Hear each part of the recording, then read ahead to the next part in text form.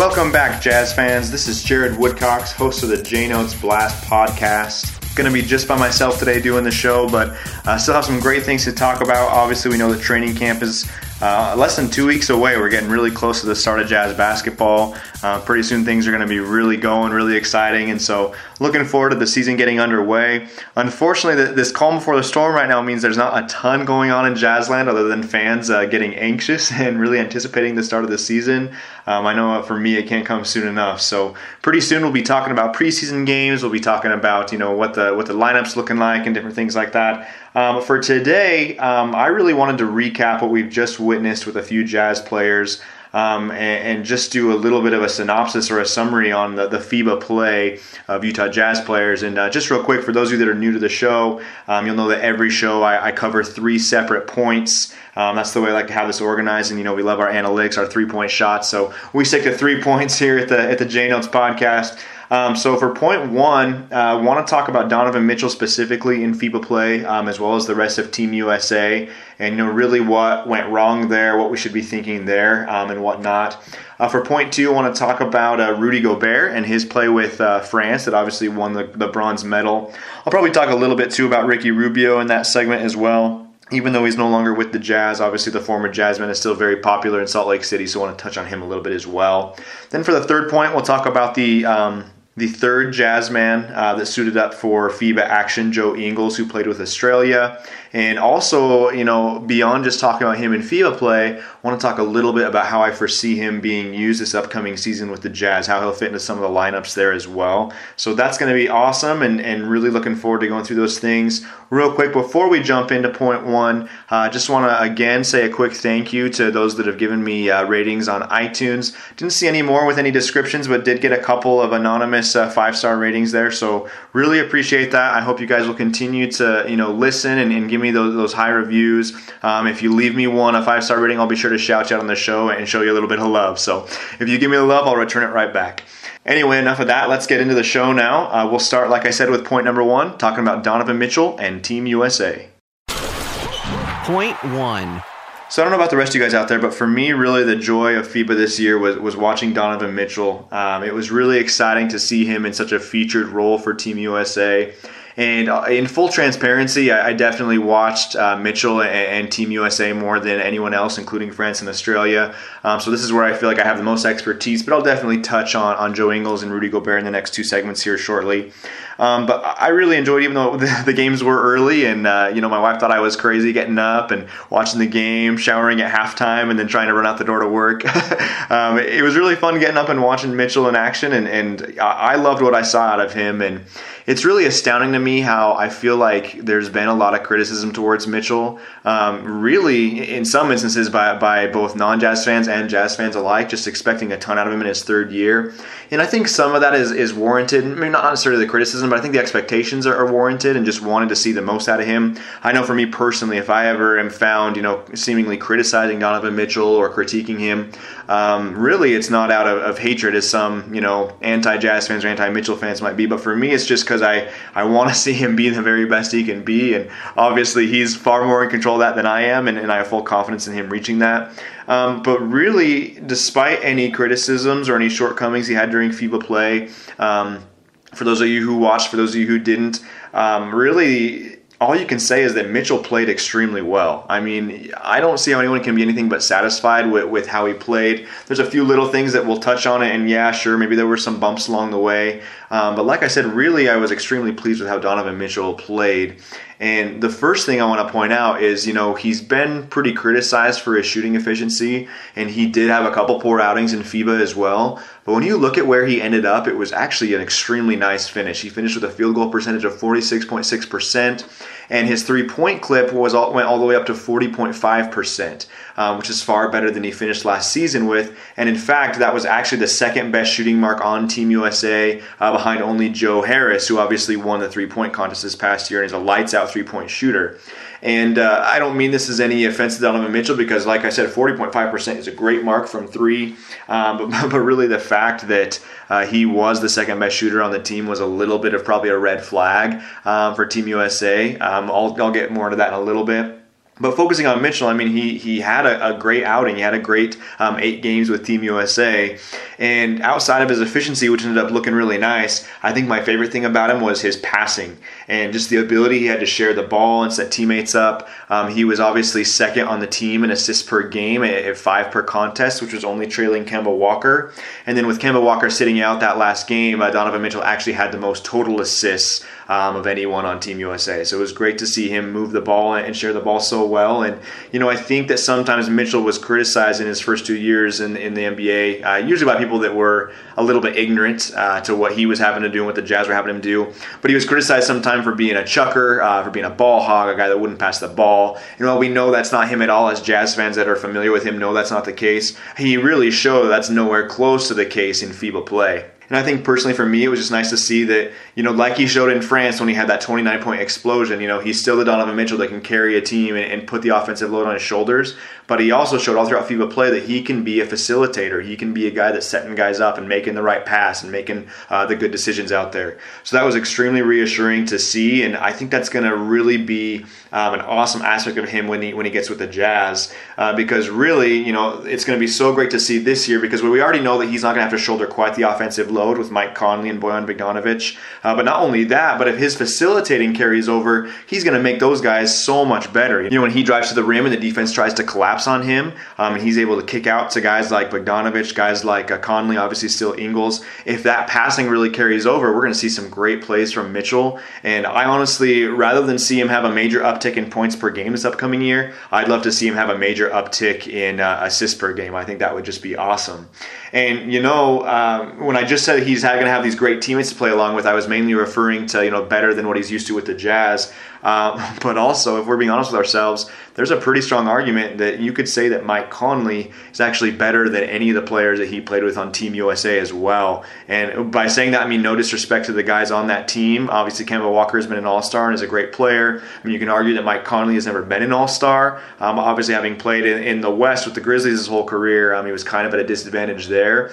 And I think there's a lot of backbone and a lot of evidence to say that Mike Conley may be better than anyone that Mitchell just played with in Team USA. So my point in bringing that up is if he was able to facilitate the ball so well and get his teammates there set up, imagine what he's going to be able to do with an even better teammate in Mike Conley. So just all around, I'm really excited to see Mitchell. I thought he showed a lot of maturity, both on the basketball court and with dealing with some of the adversity that came with, a new roster and all of the criticisms that came to Team USA that really I felt were very unwarranted for the most part, especially considering that they had definitely a weaker roster than they're used to, and because all the time these people that are criticizing these players that went out and played for their country are probably people that can't even get off their couch or dribble a basketball. So just funny to see not funny, it's frustrating, I'd say, to see all this criticism for these guys that went out there and played their butts off. But anyway, along those lines, I also want to speak a little bit to a few things that went wrong with Team USA. I mean, obviously the 7th place finish was not what they had in mind. Regardless of who was or wasn't on the team, the only roster that was fully stocked with NBA players, you definitely expected them to do better than that. And it was a little heartbreaking for me to see them drop so low, especially with Mitchell being, like I said, one of the featured players. Would have been great if they could have gone a little further. Want to touch on just a few things that went wrong, and I know that most of you guys are probably aware of these already, but wanted to give my take as well. Obviously, first and foremost was just players dropping out. And I love that, Coach Popovich and the guys that suited up didn't use that as a crutch or an excuse. I mean, it was all about the players that were there. And I think we all know that if the Americans had their normal roster or a fully loaded roster, they would have done much better. There's that statistic that 31 out of the 35 players who were on the Team USA roster last summer actually backed out. And so that was obviously a massive number. I mean, if you were to look at teams, across the world, and I talked about this in my last episode with Derek Kramer when he was guesting on the show.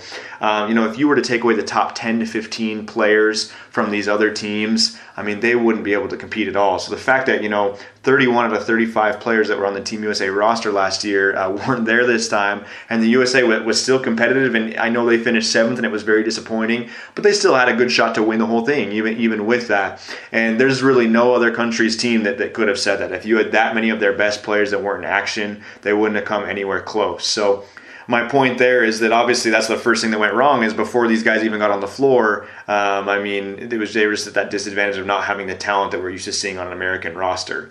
And in fairness, I know a lot of bad mouthing has taken place about like, wow, all these guys that backed out and didn't show up to play. But you have to remember, a lot of them were actually injured. I mean, you look at guys like Kevin Durant, Klay Thompson, Paul George with the shoulder injuries, John Wall, Victor Oladipo. I mean, these are all guys that, maybe would have played. I don't know they would. I like to think that probably Oladipo would have played. I think Paul George may have as well, although obviously he's kind of had the scary, he had the scary Team USA experience previously. But my point is, I mean, you have these guys that, very well could have suited up, but were just injured from the get-go. And then you guys that got hurt later on in the process, like PJ Tucker, Kyle Kuzma, obviously not as big a names as the ones I just mentioned, but still their injuries were hurtful. Then later on, you had Jason Tatum, Marcus Smart, even Kemba Walker set out that last game against Poland. They all got banged up during the actual play. So really, that not only was it players dropping out, but another big one, all throughout the process was injuries. I mean, that was something that Team USA dealt with to quite an extreme, and that was a big thing that went wrong. Another one, and it's sort of painful to say this, but really just poor roster construction. Aside from the fact that these guys had never played with one another and they were very unfamiliar with each other's games, really it was just a very interestingly put together roster. I mean, like I just mentioned, I love Donovan Mitchell to death, but the fact that he was our second best three-point shooter, percentage-wise when all was said and done, is a little bit concerning. I think they definitely could have added another sniper or two to the roster, along with Joe Harris, that could have made things a little bit easier for them to space the floor and get some better shots there.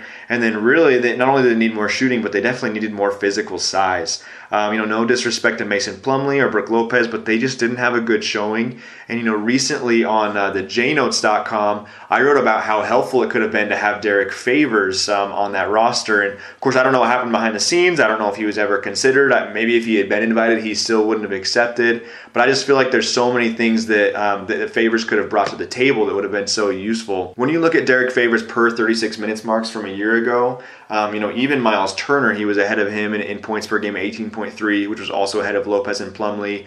He was better in rebounding. He had, pretty much one of the best field goal percentages of that group outside of Plumlee, just by a little bit. And then obviously defensively, I mean, Miles Turner, he finished, fifth in the league last year in Defensive Player of the Year voting. But when you look at Favors defensively from a physical standpoint, he would have been so helpful against guys like Rudy Gobert, guys like Nikola Jokic. I mean, he really is definitely the strongest and most physical of the ones the Team USA was able to bring. And having, if not Favors, someone like Favors that brought a little bit more strength, a little bit more size, toughness, physicality, I think would have worked wonders for this USA squad. So really just the overall roster build was not quite equipped to take on, the challenges of the FIBA game. I think that was a huge problem that they had from the get-go. Another one, and if you guys have listened to me before, I love Kemba Walker. I'm really bummed he's going to be with the Celtics, but that's a whole other story. But even though I love Kemba Walker, I mean, one of the things that went wrong is he had a terrible game against France. And I mean, I'm not going to sit here and be too critical to him because, I mean, every single player has a bad game. It just happened to come at a really bad time. And, typically, these Team USA squads, if one player has a bad game, you've got 4, 5, 6, 7, whatever other players that are going to step up and it's not even going to matter. But this Team USA squad, they just couldn't afford Kemba Walker to have a bad game at all. I mean, you can argue Donovan Mitchell was the best player for Team USA. I think there's a very strong argument of that. I think Kemba Walker also deserves, credit for being, their most steady player outside of that game against France. So anyway, what I'm trying to say here is they just couldn't overcome him having a horrible game. Even though Donovan Mitchell played fantastic, one bad game from Kemba was more than this, weaker team could overcome. There was a lot of, points made about how Kemba didn't share the ball very well in that fourth quarter against France. And, I have to agree that was definitely a problem. Mitchell should have had the ball more. But even so, I mean, I think Kemba was trying to be the leader. He'd been all throughout, and he had that bad game. Normally a Team USA player has a bad game, and the other guys are able to recover, but that was not the case with this roster. One thing I'll say along those lines, too, is that I really feel like, say Kemba has a good game against France, I think that Team USA probably wins that game. I mean, they had a 7-point lead in the fourth quarter, plenty of chances to capitalize and go ahead. And if they win that game against France, I really think Team USA would have gone all the way to the finals and had a very good chance against Spain. Now, I might say that, and you might think, Jared, you're crazy. I mean, they lost the very next game to Serbia. But really, I think we knew from the get-go that Serbia was going to be a tough matchup for the USA. And had Serbia still lost and Argentina won, and then had USA beat France, I really think the US would have matched up quite well against Argentina. I don't think they would have had the problems that France did against them. And then from there, advancing to play Spain, they had obviously beat Spain in friendly play, so I think they would have had a very good chance just from a matchup perspective. Not only that, but I think that if it would have been USA-Serbia in an actual meaningful game and not just in a consolation game where Team USA was already downtrodden and playing on the second night of a back-to-back essentially, I think it could have been very much a different situation. So hard to look at it that way, but it's sad to think that if Kemba had a little bit of a better game, or if Mitchell had gotten the ball in the fourth and been able to do a little bit more, that very well might have been the difference between a 7th place finish and a 1st place finish. We'll never know. That's just my take on it and my thoughts on what could have happened. The last thing I'll mention, I'm sure I could touch on more, but the last one that I think was something that really went wrong for Team USA, going back to that game against France, was Miles Turner just having kind of the unwise decision to give Rudy Gobert some bulletin board material. If you guys missed it, after group play came to an end, there was a press conference with Miles Turner, in the game after the USA had beat Brazil. And he mentioned that, Rudy Gobert was a great player, and then said he's the defensive player of the year, according to some. Obviously kind of a slight at Gobert getting that award. And don't get me wrong, I honestly think Miles Turner is a fine player. I think he should have actually gotten more defensive player of the year votes than he got. He came in 5th, as I mentioned earlier. But really, he just poked the bear there. And sure, Rudy Gobert might have dominated him anyway, had he not said that. But especially with how vulnerable Team USA was, they already had a huge target on their back. The last thing he needed to do was throw gasoline on a fire that didn't need to be ignited. So obviously he dominated Turner in that game. It was a great showing for Gobert and a horrible game for Turner in that instance. And that was just one more thing in a laundry list of items that went wrong for Team USA. So anyway, like I said, I watched Team USA the most, so I'm not going to have as much to say about France and Australia as a whole. But I think that, in summary, Jazz fans should be really pleased with Donovan Mitchell. Don't be too hard on Team USA, given all these situations and circumstances. I'm really proud of the guys that went out there and played their guts out, especially Donovan Mitchell. And I can't wait to see what he does on the Jazz's upcoming season with the likes of Conley and Bogdanovic. With that said, let's roll over now to point number 2. We'll talk about Rudy Gobert and his performance in FIBA with France. Point 2. So obviously Rudy Gobert in France, managed to win the bronze medal in FIBA action. Would have really liked to see them go all the way, and I wish that France-Australia game could have been for the gold medal. Obviously such was not the case, as France lost really a shocker to Argentina, and then Australia lost that double overtime thriller to Spain. A little bit of controversy in that one. I'll touch on that in the next segment when I talk about Joe Ingles. But, as it pertains to Jazz fans and watching Rudy Gobert, I don't know how you could be anything but pleased. Obviously had a really great showing in FIBA play. He was second among all the participants in blocks per game at nearly 2 per game. He was excellent on defense for them. He also had a 9.1 rebounds per game, which was 4th best among all FIBA participants. Shot 63% from the field. Really, any weaknesses you saw to Rudy or any shortcomings, I think more than anything, were him being not utilized quite as effectively as we've seen him used in Quinn Snyder's systems. So really, all in all, a great showing from Rudy Gobert, especially in that game against Team USA. He proved to anyone watching, why he has been the back-to-back Defensive Player of the Year, why he is one of the most effective players on both ends of the court. Let's not forget his offensive impact as well, as far as screen setting, as far as, getting fouled and going to the line, as far as being aggressive and attacking the rim, and just all around a great showing from Gobert in that contest. I think really the only thing that stands out to me that it's nothing new by any means, but just, when teams go small against Gobert, there's times when he can be rendered less effective than you'd like to see out of him. Really we saw, dinosaur Luis Scola, 39-year-old Luis Scola, give him the business for Argentina. Scola's a crafty guy, an ex-NBA player, but still a little bit surprising to see that there. And then even more so in the third quarter when Team USA played France, the Americans went small, and really that was when Donovan Mitchell went off and they had that big comeback. So really gave him some trouble there. And that's just something that I feel like, Gobert and Quinn Snyder are going to need to do some some work together. They're going to need to figure out how he can remain impactful regardless of who's on the floor for the opposing teams, because we all know what a great defender he is. We all know, how well he protects that rim. Obviously, we know his impact on offense as well, even if it is sometimes, underrated or understated, perhaps. But really, there's times when, teams have figured him out a little bit. We've seen the Houston Rockets, really put him in a tough spot. And that hasn't always been his fault. I was one of the first ones to come out and defend Rudy Gobert last year in the playoffs against the Rockets because, when the guards were getting beat so easily, it was impossible for Gobert to be in two places at once. If he came out to defend the guard, it was an alley-oop to Capella. If he stayed back on Capella, it was usually an easy floater for James Harden, for example. So not all Rudy Gobert's fault by any means, but still the fact remains that a lot of times when these teams are going smaller, it becomes a challenge for him. So seeing how him and Quinn Snyder can adapt and really, get the most out of him in those situations is going to be a big aspect of this upcoming year. But nevertheless, if we are nitpicking for negatives, maybe you wanted to see a little bit more of an offensive repertoire out of Gobert. But I thought he did well. He shot free throws relatively well. I think that's something that he really needs to continue to improve on, is getting fouled and, getting to the line and making those free throws. Obviously, he shot it extremely well against Team USA. He went 9 out of 10 from the free throw line in that game. So shot a whopping 90% from the line. Obviously, that's probably not going to be sustainable, but how nice would it be if he could even get anywhere close to that in the regular season? So a lot of good things from him. Just real quick, I know that we're, focusing on Jazz players, but also thought it would be appropriate to mention a little bit about, Ricky Rubio. Obviously said that Spain went on to win the whole thing, and along with that, Ricky Rubio was the MVP of the entire FIBA World Cup. I didn't see a ton of this by any means, but I saw a little bit of murmurs, a little bit of concern among Jazz fans, just some chatter here and there that, maybe the Jazz are going to regret parting ways with Ricky Rubio after what we just saw out of him in FIBA play. Anyone thinking that, I guess I can see where that concern may be coming from.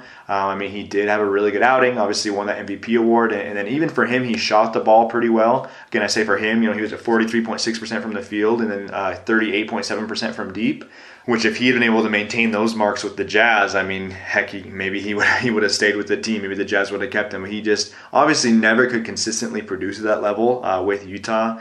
And the thing with Rubio that I would remind Jazz fans of is yes, he played extremely well in FIBA play. He's done well in international tournaments in the past. But largely his NBA career has been a lot of the same. He's been someone who has struggled to shoot consistently.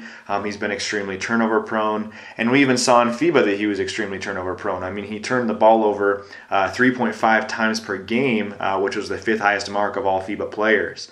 And that's really something, along with all the other, positives that Mike Conley brings. I feel like one thing the Jazz really saw in Conley is just that he is extremely good at taking care of the ball. I wrote an article about a month ago now for the J-Notes where I mentioned it was about one eye-opening stat from each new Jazz player. And the one for Conley was that he has an assist-to-turnover ratio of 3.45, which is to say that for every one turnover, he notched 3.45 assists. And that was 13th in the league, which might say, okay, that's pretty good, and maybe not too mind-blowing.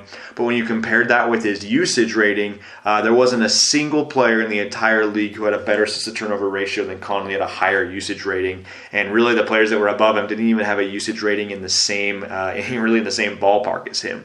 So just knowing that Conley is someone that takes care of the ball extremely well, that in and of itself is going to be something that really separates him from Rubio. And again, I love Rubio. I think Jazz fans all love Rubio for the heart he played with and the things he brought. But the fact that, and even in FIBA play, he had some games where he was just erratic, where, he had a lot of points, but his shooting percentages just weren't there. And I think that's what really became troublesome of Rubio the past 2 seasons, was you never knew which version you were going to get. And that streakiness, that inconsistency, that poor shooting, I think that most likely he's going to continue to do that with the Suns, especially with less weapons around him than he's used to with the Jazz. So anyway, long story short, I don't want to take anything away from Rubio. I'm actually really proud of him and the way he played for Spain, and obviously they wouldn't have won without his play. He was phenomenal. But I also said to any Jazz fans that are nervous about, wow, did we make a mistake in letting him go after how well he played in FIBA?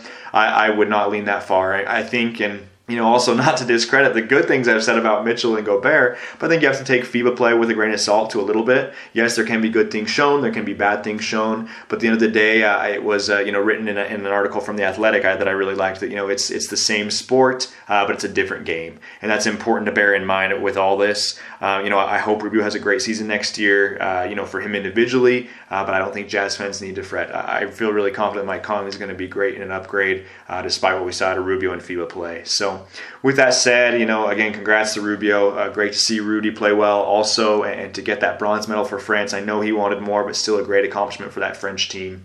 Let's go ahead and wrap up now with point number 3. I'll talk about Joe Ingles and his FIBA play with Australia. Point 3. So I'm not sure how many of you actually saw the semifinal game between Australia and Spain, but there were really a couple controversial moments. One came on a Rubio flop. And yes, it was a really bad flop, but it was deemed a unsportsmanlike foul on Australia. And obviously a game that, was decided in double overtime. Every little extra point like that was critical. And then later on in the game, there was a foul called, interesting enough, on Andrew Bogut, when it definitely looked like Marc Gasol was the one to commit the foul. I was obviously cheering for Australia, but I was pretty impartial. Obviously didn't have too much skin in the game there, other than wanting Joe Ingles to do well. But anyway, obviously Australia didn't end up winning. There was a little bit of bitterness about that. Also, it hurt that Patty Mills, who was so fantastic throughout the tournament, he did miss a late free throw, which was definitely very detrimental to Australia's chances. So anyway, that aside, all in all, I thought Joe Ingles had a really good showing in the FIBA World Cup. He had to handle a lot of responsibility for his Australian team. He was one of the major ball handlers. He was great with assists. He chalked up assists at a rate of 5.6 per game. He actually led the Australians in rebounding, even above the likes of Andrew Bogut and Aaron Baines. And then he was the team's third leading scorer. So just all in all, he was obviously crucial in them getting as far as they did. They managed to beat France in the final game of group play, and then it looked like it was possible that they would meet again in the finals. Instead, they fell to Spain in that heartbreaker, and then they played France, for the bronze medal game, and they were not able to replicate their victory from group play. France arose victorious. It was a pretty tough game for a lot of Australian players. I really feel like that loss to Spain was pretty taxing emotionally and physically, and took a lot out of them. But really all in all, like I said, a great showing by Ingles. I actually just read today a really nifty piece from Ben Dowsett, who writes for Forbes. And it was talking about how, Joe Ingles wanted to improve at going right. Obviously, he's a great finisher, going left, his dominant hand. And then he talked about in that article that, Ingles had a lot of chances to test out his, going to his right hand in FIBA play and had some success with it. So highly recommend you check out the article. It was a great read. A lot of great examples in it as well. But I think that hopefully that's what we're going to see out of Ingles is just he continues to get more crafty. He just, tunes up a few of his weaknesses. And he showed that in FIBA play, and I think we'll hopefully see it this upcoming regular season. With that said, I do have to admit that I do have one concern with Joe Ingles, and it's not just because of FIBA play, but I feel like FIBA play is a continuation of a concern that's been mounting for me a little bit. And this may come as a surprise to some of you, but that concern I have actually has to do with Ingles' three-point shooting. Now, with that said, if we look at his three-point percentage from last season, it was 39.1%. And if we look at that alone, you just say that's a great figure. 39%, you would wish, a lot of your team was shooting that when they probably aren't. But when you consider that, the year before that, Joe Ingles was shooting 44% from three, and was at 44.1 the year before that. You're talking about a 5% decrease from one year to the next, which, that in and of itself is a little disheartening. You could maybe chalk it up to a cold streak or something like that. But then when you factor in, too, that after that, in the playoffs, he shot just 27.6%. You can point a lot of fingers if you want to about why the Jazz lost to the Rockets, but the biggest overall culprit was they couldn't make open shots, and Ingles was as guilty of that as anybody. Really, that 27.6% mark in the playoffs was terrible. And then why I continue to be a little bit concerned is then you extend that to FIBA, and sure, it's only 8 games, but he shot just 26.3% from the perimeter. And so just a little bit concerning that, sure, maybe they've been a couple cold streaks, and maybe over the course of an 82-game season he's going to correct it just fine. But a little worrisome that maybe that shot's on the decline. And, I doubt Ingles is listening to this, but if he were, I hope he would hear it and use it as bulletin board material and prove me wrong. And whether he hears it or not, I think he's going to come out in this season hoping to obviously get back to his former prolific ways. For a little bit of context, in the 2018 playoffs, he actually absolutely scorched the Nets from three. In that year, he shot 45.5% in 11 games. Obviously, there was the 6 against the Thunder and the 5 against the Rockets. But he shot 45.5%. Not only that, it was across 11 games, and it was with 7 attempts per game, which is crazy. Like, he was just an absolute weapon that year, and I think we expected him to keep that up. And, he had great moments during the regular season, but last year's playoffs, he just was not able to be that weapon whatsoever. So that is a little bit of concern I have with Ingles. I guess if you're looking for some positives, though, I think a few things you can look at with Ingles as it pertains to his three-point shooting for next year. One of those is he's going to have a lot more weapons around him, which should lead to more open threes for Ingles and hopefully a chance to really raise his percentage. That's going to be absolutely wonderful. Another thing to look at, too, is that in FIBA play, obviously he was shouldering a much heavier load for Australia than he will with the Jazz, so that may have just taken a lot out of him. Obviously, he's no spring chicken anymore by NBA standards. So maybe just that extra responsibility, the extra ball handling he had to do with Australia made it so that his shot suffered. And with the Jazz, he'll be able to play off ball much more. He'll have less responsibility. I do think Ingles will be used as a ball handler a lot like he was last year, but all I'm saying is he's not going to have those same responsibilities he had with Australia. So maybe that lighter load will allow him to shoot better as well. I'm not sure. I hope so. I hope we can see him get back to where he was. But really overall, you know what you're getting in Ingles. You're going to get a guy that's going to, really go out there and get under the opponent's skin. He's going to give his all every single game, and he's still a lights-out shooter that stretches your offense big time. He stretches the floor because guys on opposing teams know they have to respect him. In conclusion here, this is something I promised quite a few episodes back that I wanted to talk about, so I thought this was an appropriate time to talk about it. Looking at Joe Ingles, it kind of makes me wonder, what can we expect with some of the Utah Jazz lineups next year, especially, their starting lineup. And we know, without a doubt that, Mike Conley, Donovan Mitchell, Bojan Bogdanovic and Rudy Gobert are going to be 4 of the 5 Jazz starters. But there's been quite a bit of debate about, who's going to start at the 3/4 spot. And most of the assumption is that Bojan is going to start at the 3, which leaves the Jazz with some interesting choices for the 4. And one of the theories that has been brought up quite a lot, predominantly by the Athletic's Tony Jones, is that Royce O'Neal is going to get the chance to slide down and start at that 4 spot. And honestly, I'm a pretty big proponent of that. I really like that idea. I like Royce as a defender against teams that go small. I like Royce as a three-point threat. I think he'll continue to get better from 3. He showed some really great signs toward the ends of last year, and in the playoffs is one of the few guys that was making threes for us. So I really like that thought of Royce being that starting 4. And then with that, I think Ingles then would enjoy less minutes during the regular season. He'd be one of those primary ball handlers off the bench, but also I think it's important for him and for him to be able to maximize his shooting ability to have quite a bit of time off ball as well with the starters. I think him kind of having that mixed role where he plays some minutes leading that second unit, plays some minutes really thriving as an off ball threat with the starters. I think that'll be great. But I like the idea of having Ingles come off the bench and being almost this this sixth-man guy that's going to come in and get points, and hopefully he can build a similar chemistry like he had with Derek Favors. Hopefully he can build that with Ed Davis in that second unit and do some great things. So really, I'm all on board for the Royce at the 4 in the starting lineup train. I think maybe against some bigger teams you adjust that a little bit, but for the most part, I'd love to try that out. If it doesn't happen, obviously I'm going to trust in Quinn Snyder, and he sees what his guys are capable of, and he has the idea of what's going to work best. But at least initially, until it's just not going to work, or until maybe it gets shut down or whatever, I think starting Royce at the power forward spot is a really intriguing idea and could unlock some new dynamics and some new potentials the Jazz haven't had before.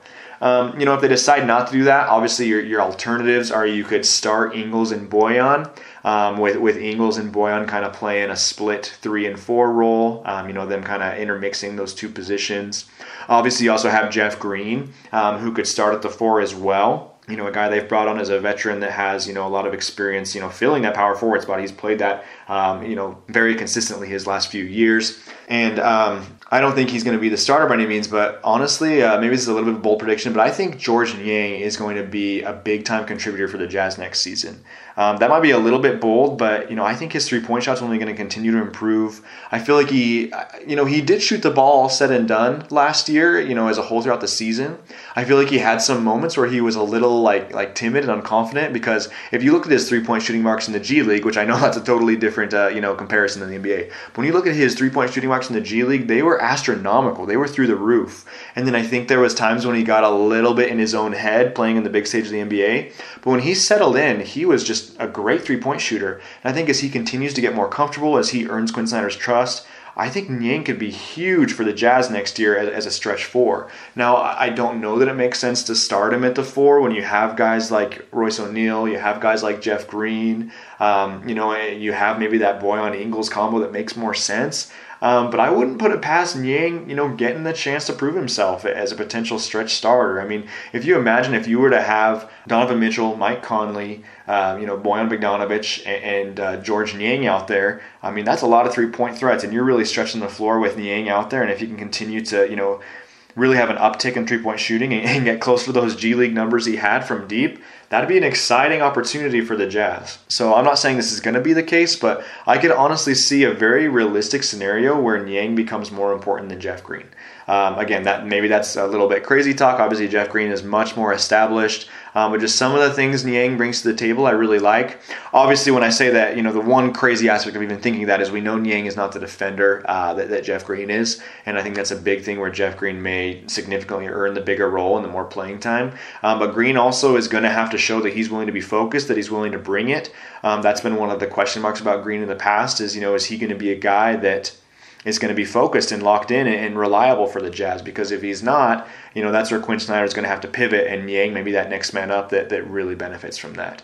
So anyway, I know I got a little bit off track there. We started talking about Joe Ingles in Australia, but really wanted to dive into how Joe Ingles will fit into those lineups, how the Jazz can look to power forward position, and that's really what I'm thinking. I guess just to summarize real quick, I love Royce O'Neal as the starting 4, given that a really good try to start things off, having Ingles be that lead man off the bench and a huge contributor off the bench. And then, of course, no matter what, especially probably in the closing lineup, we're going to see Ingles and Bogdanovic together. I mean, you want your most talented guys on the floor at the same time, so I'm sure we'll see that out of the Jazz. Anyway, that's all I've got for today, guys. I guess I would just say hang in there. We're getting real close to the start of training camp, real close to the start of the season. I wish we could just fast forward about a month and just be there, but you know what they say, patience is a virtue and patience pays off. Last thing I have to say before I sign off is I just want to give a huge congratulations to Joe Johnson. I'm sure most of you guys heard, but after his amazing play in the Big Three, which was a blast to follow this summer, he has signed an NBA contract with the Detroit Pistons. The Pistons are not a team that I follow super closely or that I cheer for very much, but I'm just glad he didn't go to a team like the Lakers or anything like that. So really happy for Joe Johnson getting an NBA chance. I hope that he does well. And I guess the Pistons will have me cheering for him, in a few more matchups this year than usual. So anyway, congrats to Joe Johnson. Guys, thanks so much for listening. Please make sure you subscribe to the show. Make sure you're following myself, just at Jared Woodcocks on Twitter. Also follow at the J Notes. We're pumping out a lot of good content, both the podcast and written articles. So keep up with us, and any questions, suggestions, things you want to see or hear on the show, please let me know. And I'm really excited to continue on with this, guys. Have a good one. Like I said, hang in there till the season starts, and let's go Jazz.